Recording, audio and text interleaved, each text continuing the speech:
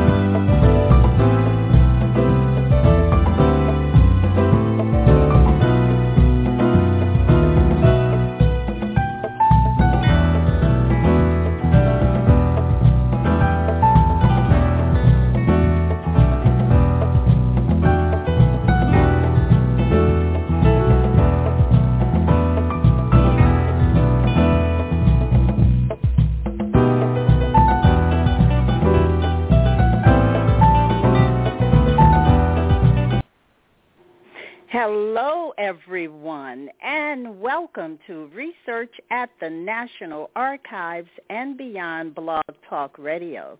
This is your host, Bernice Alexander Bennett, and joining me today is Nicka Smith for a discussion about the oldest among the United States, the elders of the Trask 250. From Sewell and Fatima, Randall and Esther, to Musa and Katie, learn the ancestral story of the Trask 250 from the vantage point of the oldest traceable ancestors who unite them, those who were born in the late 18th century, mostly in Africa, with descendants who number more than 5,000. Nicka Smith is a professional photographer, speaker, host, consultant, and documentarian with more than 20 years of experience as a genealogist. She has extensive research experience in African ancestor genealogy and reverse genealogy and is expert in genealogical research in the northeastern Louisiana area and researching enslaved communities. Nicka is the host of Black Progen Live, an innovative web show with more than 125 episodes focused on people of color genealogy and family history. So let me give a warm welcome to Nicka Smith to the show today. Welcome, Nicka. Thank you. Good afternoon. How are you doing? Nicka, I am really looking forward to hearing more about this research. So let's start at your beginning. So who are the Trask, and what motivated you to search for them? Yeah, so the Trask 250 are a group of enslaved people between primarily two states, Louisiana and Mississippi, really along the Mississippi River and really in the Mississippi Delta area, although there are ties to states outside of that area like North Carolina and potentially Virginia. And this enslaved population really lived together almost really undisturbed for more than 30 years where, you know, up to this day I have yet to find a transaction where any one of them were sold off. And when you have a situation like that, that means that all of these people are together in community, and it really is like a sort of like a town. And so naturally their descendants begin to intermarry. And so, the 250, that number represents the base generations, right? Those that were enslaved prior to 1865, and those that were enslaved not only, that lived to see freedom, but those that did not live to see freedom. And so I really pretty much base my research and, how I find descendants based on that base generation. And we're talking about in Louisiana, enslaved populations that lived in Concordia Parish, which is on the Mississippi Delta.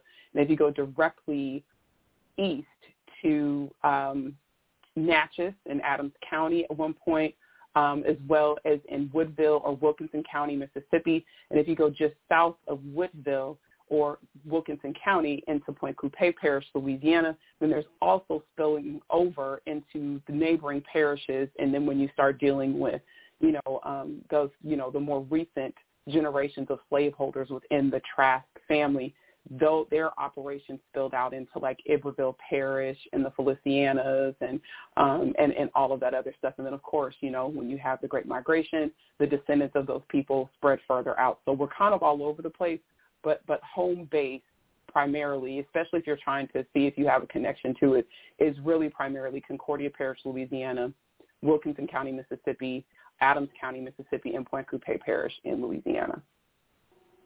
Okay, but you're saying, the name the Trask. What should we know about the Trask? So who are Trask, they? Who are they? Well, the Trask family are really the origin slaveholders for this group of people. And that is who was the enslaver for the longest period of time. Now, when you go to the areas that I just mentioned, you will hear people refer to the land and the enslaving family being the ventresses. But the ventresses did not become the slaveholders until after the Trask slaveholder, who was named James Lawrence Trask, passed away. And then upon his death, because he had no biological children, the enslaved then were bequeathed to his niece, who was Charlotte Pynchon Ventress. She was a Ventress by marriage. And then his nephew, Augustus Trask Welch. They were both children through his sisters. And so that's where the name Trask gets folded in, but it's not just Trask. That's the primary name. Again, you just heard me mention Welch. You heard me mention Ventress. The Carter family, who was one of the Seminole families in the Natchez area prior to statehood for the state of Mississippi and even Louisiana, that family's involved in this. You also have the Stewarts. There's so much intermarriage, Poindexters. You literally can look at a who's who of the Mississippi Seminole families, and they will have touched or interacted at least with this particular family group. Well, now, when I started this program, I mentioned several first names: Sego, Fatima, Randall, and Esther, and Musa, and Katie. So how did you uncover the names of those particular elders, and tell us about them? Sure. So with those particular elders, the way that I was able to identify them was using traditional genealogy. And, the lion's share of those folks that I named did not live to see freedom. So there is no magic, I put the name in and it just came out. No, there was a lot of kind of chiseling and time that was spent there. And so what did I do? I used, the traditional things like, the census records for their children, and then going and gathering slave lists, from different repositories like the Mississippi Department of Archives and History, or, getting slave lists from Harvard University, or even letters from the slaveholding family that are at Amherst College. And when I combine those together, along with research that I did on deeds and conveyances in the respective counties and parishes where this family lived, what you have is, you start to have sort of like a census, right? So the slave list will identify people who are connected based on, groupings, right? And you can make assumptions around families regarding that.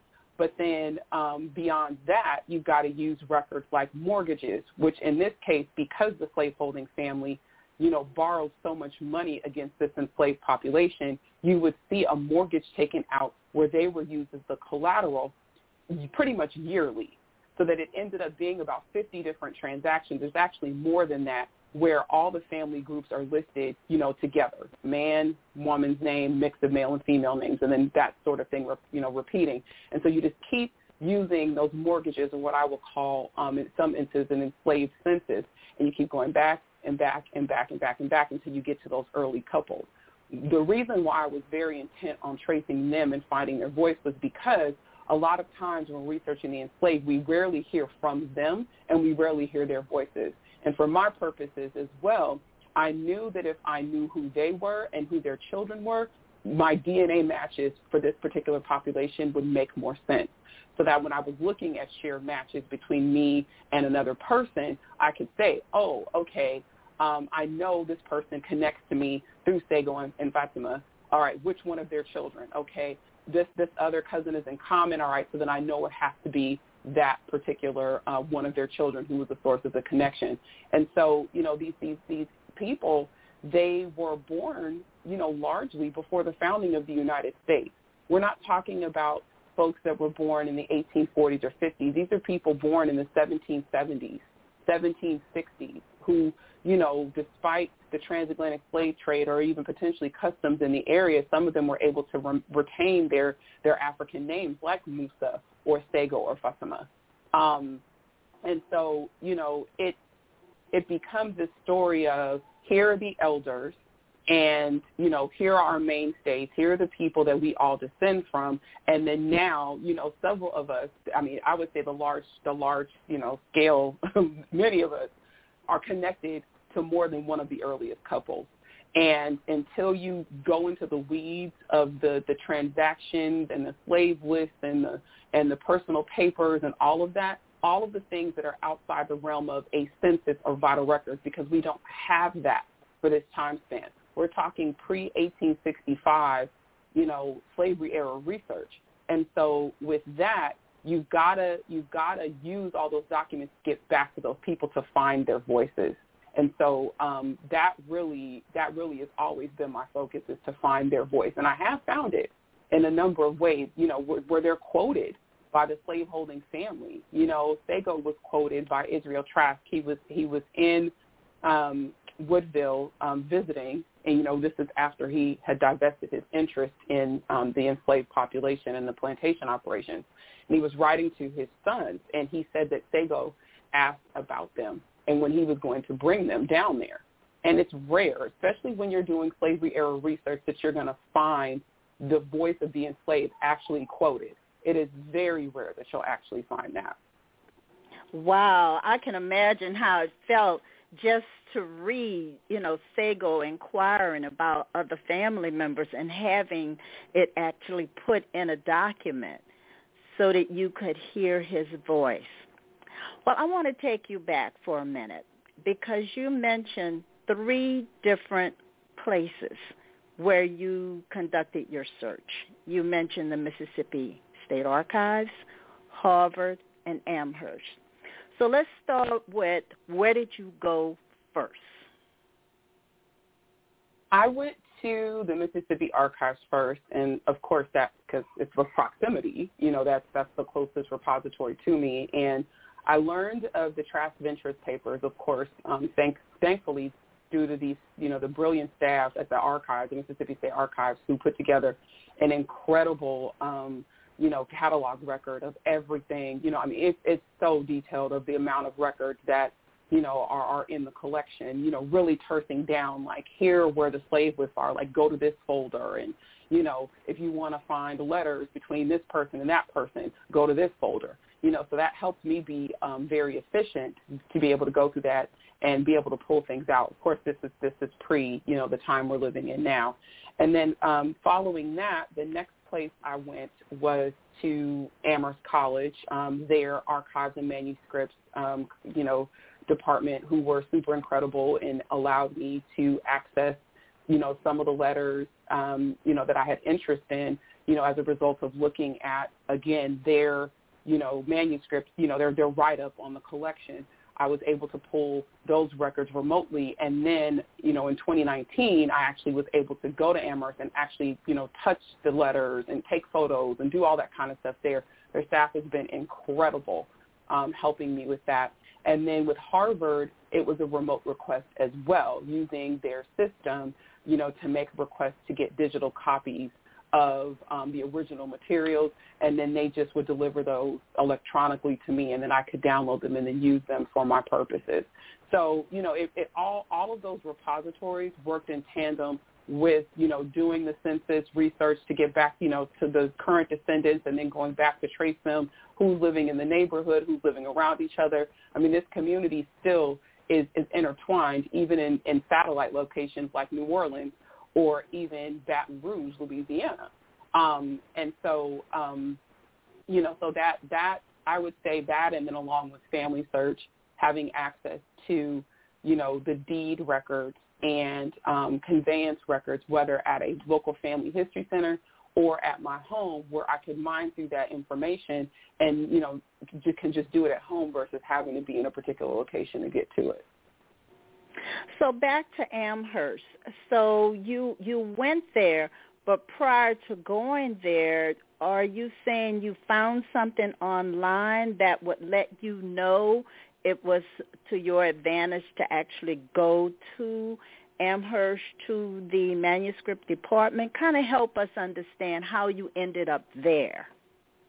Right. This is where you got to really broaden your horizons when it comes to your search. You need to go where the information is, regardless of where it is. And so I say that to say, I think people neglect just a regular Google search sometimes to get to information, right? And this is the beauty of having an archives and manuscripts collection, or just a library that keeps, archival materials, where, I was searching and I found that one of the slaveholding family, their papers were at Amherst College. And then I discovered that individual, Israel Trask, who was the brother of James Trask I mentioned earlier, he was a trustee or a founder of Amherst College. And so that's why part of his papers ended up there, and then the other part of his papers ended up at Harvard University. And I wouldn't have known that had I not just searched, just for him, put in Massachusetts, put in Mississippi, along with his name. Okay, are there any personal papers anywhere else outside of, the Mississippi State Archives? And so that's how I came across his connection to Amherst.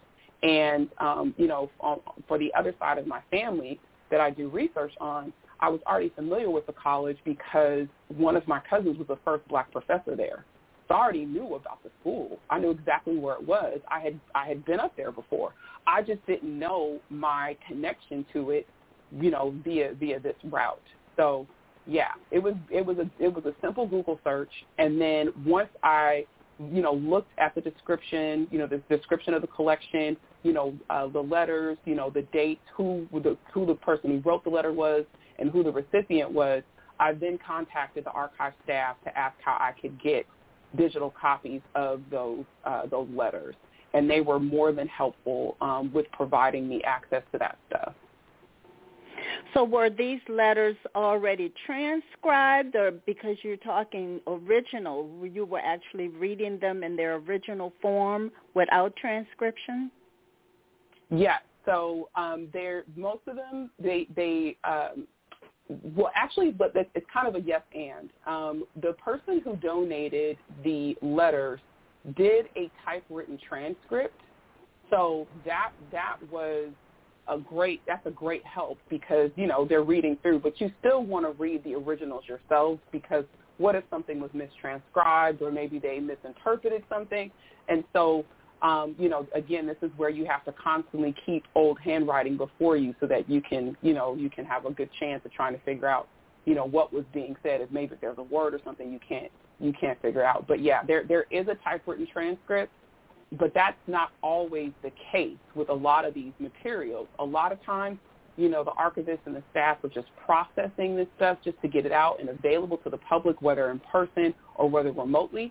And so, so you will, I would say 9 times out of 10, you will have to transcribe them yourself. And there's more, to me, I think there's a bigger value in doing that than just having to go back to an image every single time trying to figure out which letter was it that they said X, Y, Z. And that's also another part of my process with this is, you've got to extract the data from the image. We really don't have, systems that are intuitive that we can use to do this. So I just use a spreadsheet, so I'm not having to go back over and over and over again looking through, 4 or 5 images to find out exactly where someone's name is. I've extracted it out and put it into a spreadsheet. And then, I just go through the spreadsheet, do a find, and then I can get to the names much more quickly and efficiently. Wow. It sounds like an arduous process, but it has certainly yielded for you some very positive outcomes. So I want to go back to the couples now. So what role has DNA played in your research journey in connecting the couples to, let's say, present-day descendants? That is really what started all of this, is my curiosity for how, me and my known family would have shared DNA with these folks that were not from the locations I was familiar with. And I think more often than not, as researchers, we know this. We know this has got to be something that was as a result of slavery, but we don't know how to verify that, or how to make it, how to say if it's true or if it isn't. And so that's really where I allowed, the research that I did on other descendants' families or DNA cousins' families to really take the lead. And so, that's what sowed the seeds for this, is the fact that we were connected by DNA, and I was trying to figure out how. And so with that, these folks like Sewell and Fatima are my fifth grade grandparents, and the fact that I still have remnants of their DNA even now, and that, I can go in and look at my matches, and, even with a refresh, with new people coming in, I'll see, what I call the usual suspects. It's like, there she is, there he is, it'll be a list of people, and it won't even necessarily have to be, several scrolls on the page. It could literally be, 8 centimorgans, 10 centimorgans, and I'll have 20 people that are connected to that 8 centimorgan or that 10 centimorgan, or sometimes it's as high as 100, because it's a more close relation. And so, right. Again, it may not necessarily be that, and I haven't found that a lot of the earliest couples themselves were related, but their descendants intermarried, and then now we're all tied together because of that. Well, when you talk about, all these ties and all these connections, and, you and I have even talked about seeing some of the same people in our match list. This is just so mind-boggling, just to think of these there's 3 couples, and the descendants of these 3 couples, and some of the descendants married each other. Wow. So you got double cousins and triple cousins showing up in your DNA. Right. But you now have over, I was just going to ask you about the number, because while you call it the Trask 250, you have over 5,000 plus names. And tell us about those names. Where are you getting all of those names from? Right. Well, and that's the thing. The 3 couples we named, those are just 3 of the couples. There's more. There's actually more, like 10 early couples. And everyone has different concentrations, and so while Sewell and Fatima may have the largest number of descendants, that doesn't necessarily, that I've traced, that doesn't mean that they have, like they're the top, right? It just could be, with some of the others, their families may not have DNA tested, or, we might have a daughter who had a daughter, where the names change, and it may not be altogether clear. But with finding the names, really doing the work with the early generation is what helps me speed the process along and add more people much more quickly. So, because I figured out those relationships, and I automatically know, okay, if I'm in common, this other cousin is in common, and this other cousin is in common, okay, this new DNA match, even though they do not have a tree, I can see, okay, because they have the 3 of us known folks and verified folks together, I know they descend from this particular couple, right? Let's say they come from Sewell and Fatima. All right, if they have ties to Point Coupé Parish, I automatically know that has to come from Sewell and Fatima's son, Moody, or it has to come from really pretty much that and his daughter Flora, his daughter Flora, and then his daughter Martha. And then if I see Christoph or anything like that, if somebody's got a username with one of my hallmark names, I automatically know how they fit in. Like, that's how quick it is. And really, because our family and our community are very, very good about obituaries in the newspaper in New Orleans and Baton Rouge, and those things are so important because they list out all of the family connections, and it lets me know, okay, this is the right John Christoph, or this is the right Elsie Christoph, or this is the right, Kadar for surname, or, the right Dunbar, or the right any of those names, because I've already done, the research. I'm finding the program that maybe lists the DNA match, and then I'm going back, okay, their parents were born before the 1940 census. And then, of course, I'm doing census research, going back every 10 years, pulling vital records like death records, marriage records, connecting those ties, because a lot of times that'll tell me that, even descendants in this day and age are still intermarried.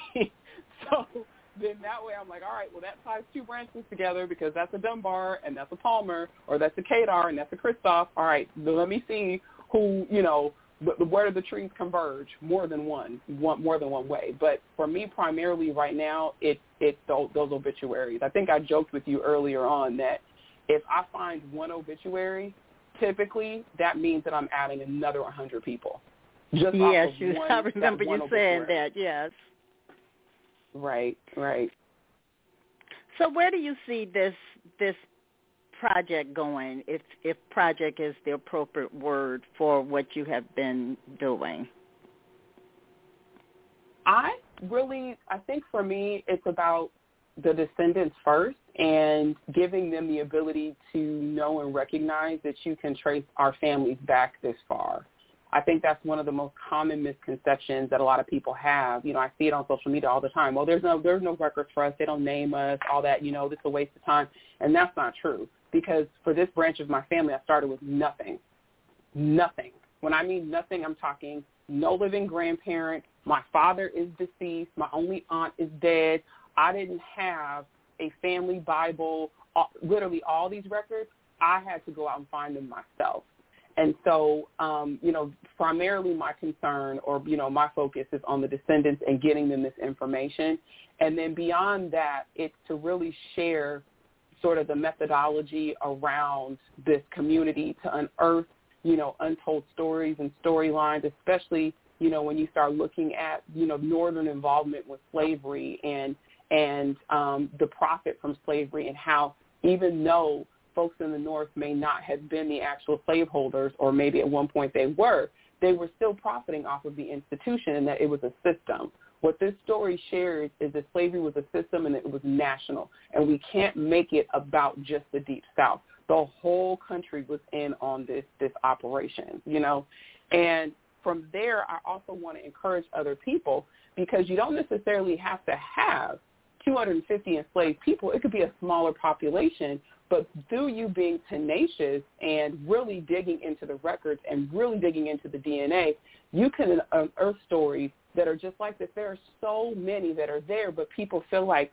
you've got to be a Georgetown or you've got to be a UVA for you to be given permission to document this stuff. I didn't have to ask Amherst College or Harvard or Ole Miss if I could do this. I'm a descendant. This is my history. This is our history. And I can name it and I can claim it and I can share it exactly how I want to. And we all should be empowered to do the exact same thing. And I really wanted it to have a name so that when people started to search for information on it, it would no longer sort of be this thing that was hidden in the description, written by the Archives and Manuscripts Department, that they could see that these enslaved people, weren't just a footnote, on one of those descriptions, but that they're actual descendants that are actually alive who are tied to this beyond the slaveholding family. Right, and you're actually, you're at the point where you're saying, listen, let's look at our community genealogy. If you're talking about people from Concordia, and you've noticed this cluster of folks from Concordia, that right there started you on a good process. Also, you mentioned Wilkinson County.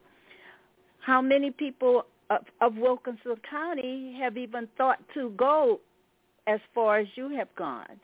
Because you started with the Trask, but then realized that Ventress was important. That name was important. And so you also mentioned other places, though, other than Concordia, and also in addition to Wilkinson. What are some of the other places that you have picked up some pockets of descendants that are connecting to these original enslavers? I would say, pretty much it all depends on time period. So like right now, okay, we're talking living living people, right? There's a big pocket of folks in Chicago, which makes sense when you look at the Great Migration. Even pockets of people out in the Bay Area in California, even in LA.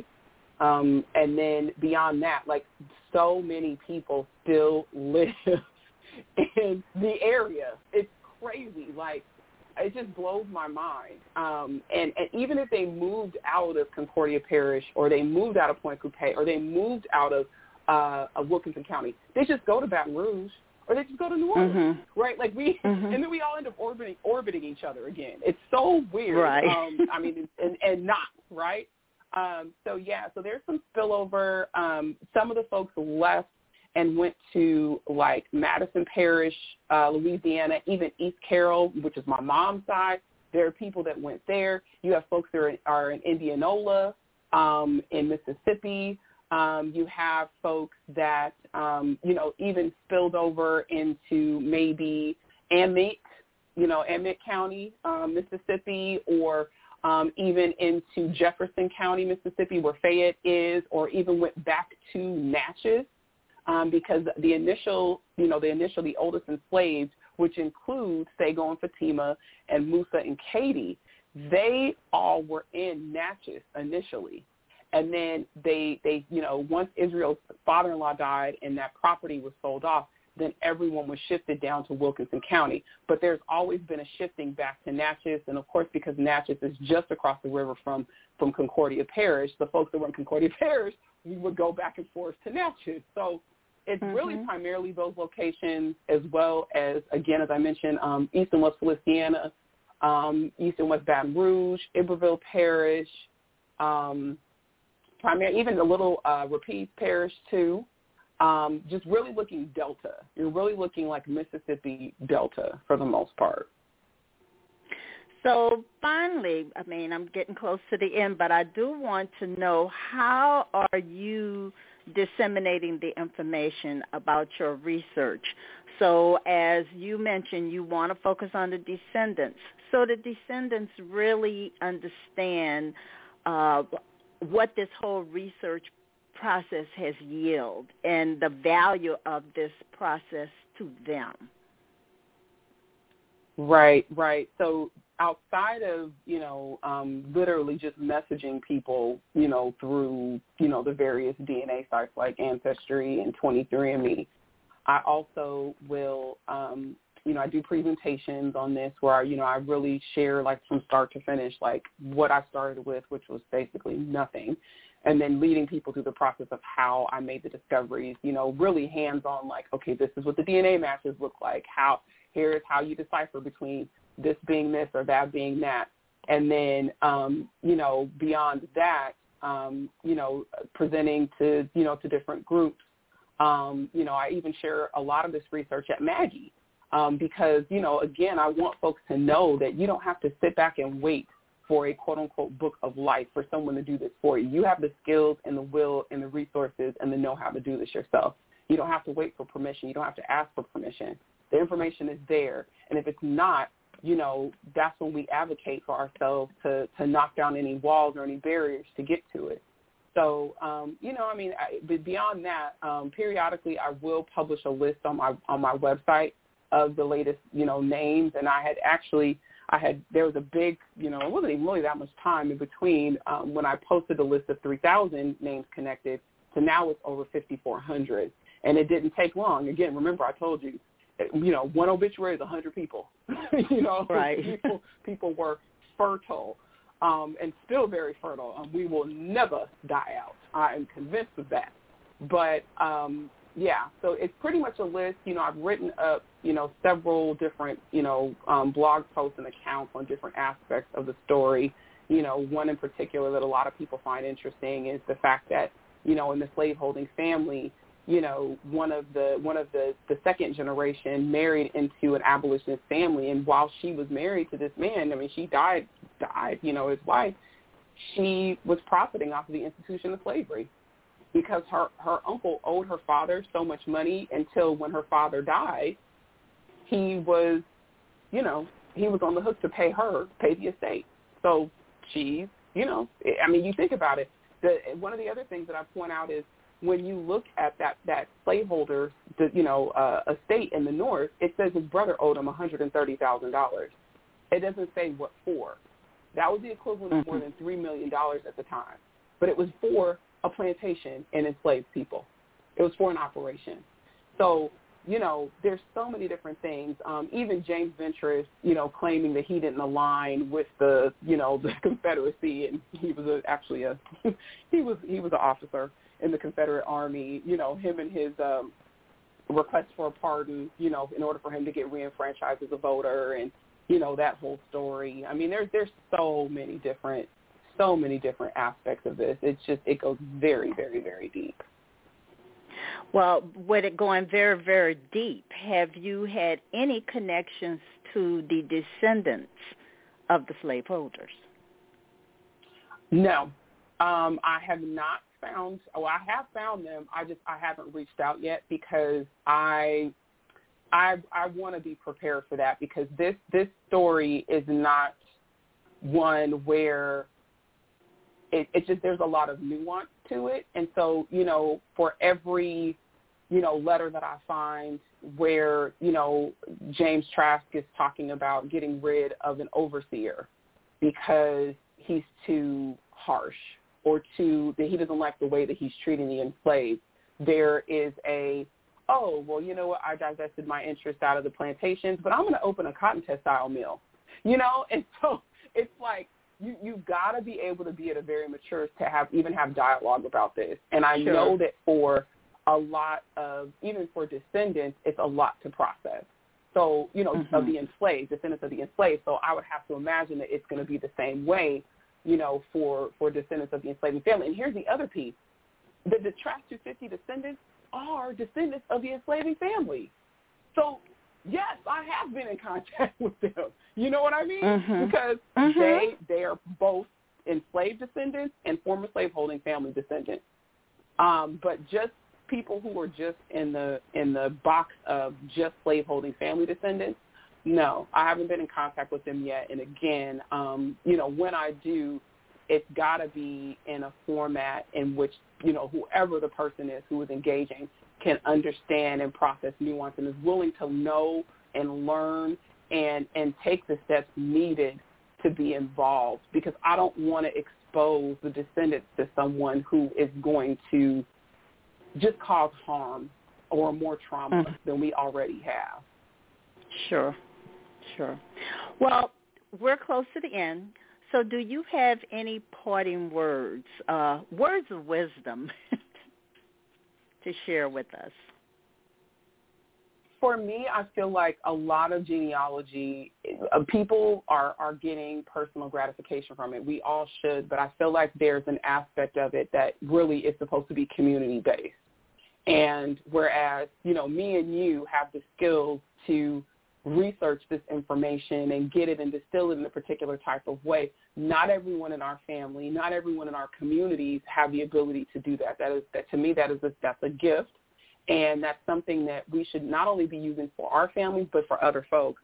I could have easily said, you know what, this is my research. I don't have to share it with anybody. Oh, well, if you want to learn, I'm not going to give you access to my tree. I'm not going to put out a list, right? People are very restrictive like that. And in the time and space that we're in, especially with regarding what's going on with us historically, the history that we're living with on a day-to-day basis, when we restrict what people can learn, that's just not positive. And so the more opportunities people have to learn about their ancestors' place, their direct lineage's place in American history, the better it is for us to be able to understand ourselves and understand other people. And so I would seriously admonish folks who are thinking or have scenarios like I do, where you've got folks who are living in 3 locations that are neighboring. You can't figure out how they're related. And, on the onset, you may think this is going to be too much work. I don't want to be. No.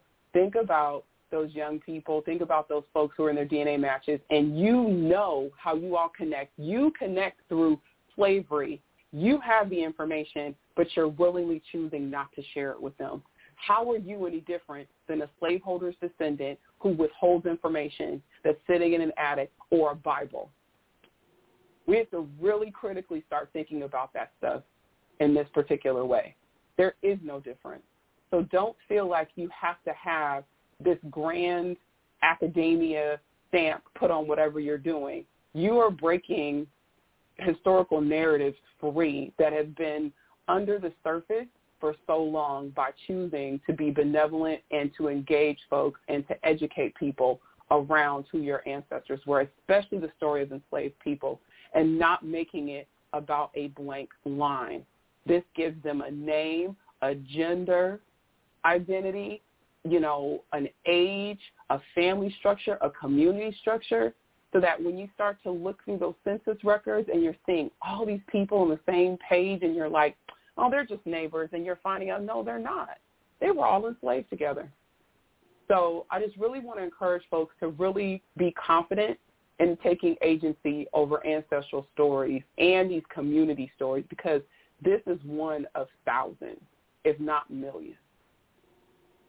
You are so right. And I want to thank you for your words of wisdom, because we do have almost an obligation to pass it on, to share it, and to engage people beyond the hashtag, this is your ancestor. If you know more, share more. So I want to thank you, Nicka, for joining me today, and thank everyone else for joining Research at the National Archives and Beyond. And remember, your ancestors left footprints, as evidenced by the information Nicka shared with us today. So I look forward to everyone joining me next week. This is your host, Bernice Alexander Bennett. Bye-bye, everybody. Bye-bye, Nicka. See you later, Bernice. Okay, bye-bye.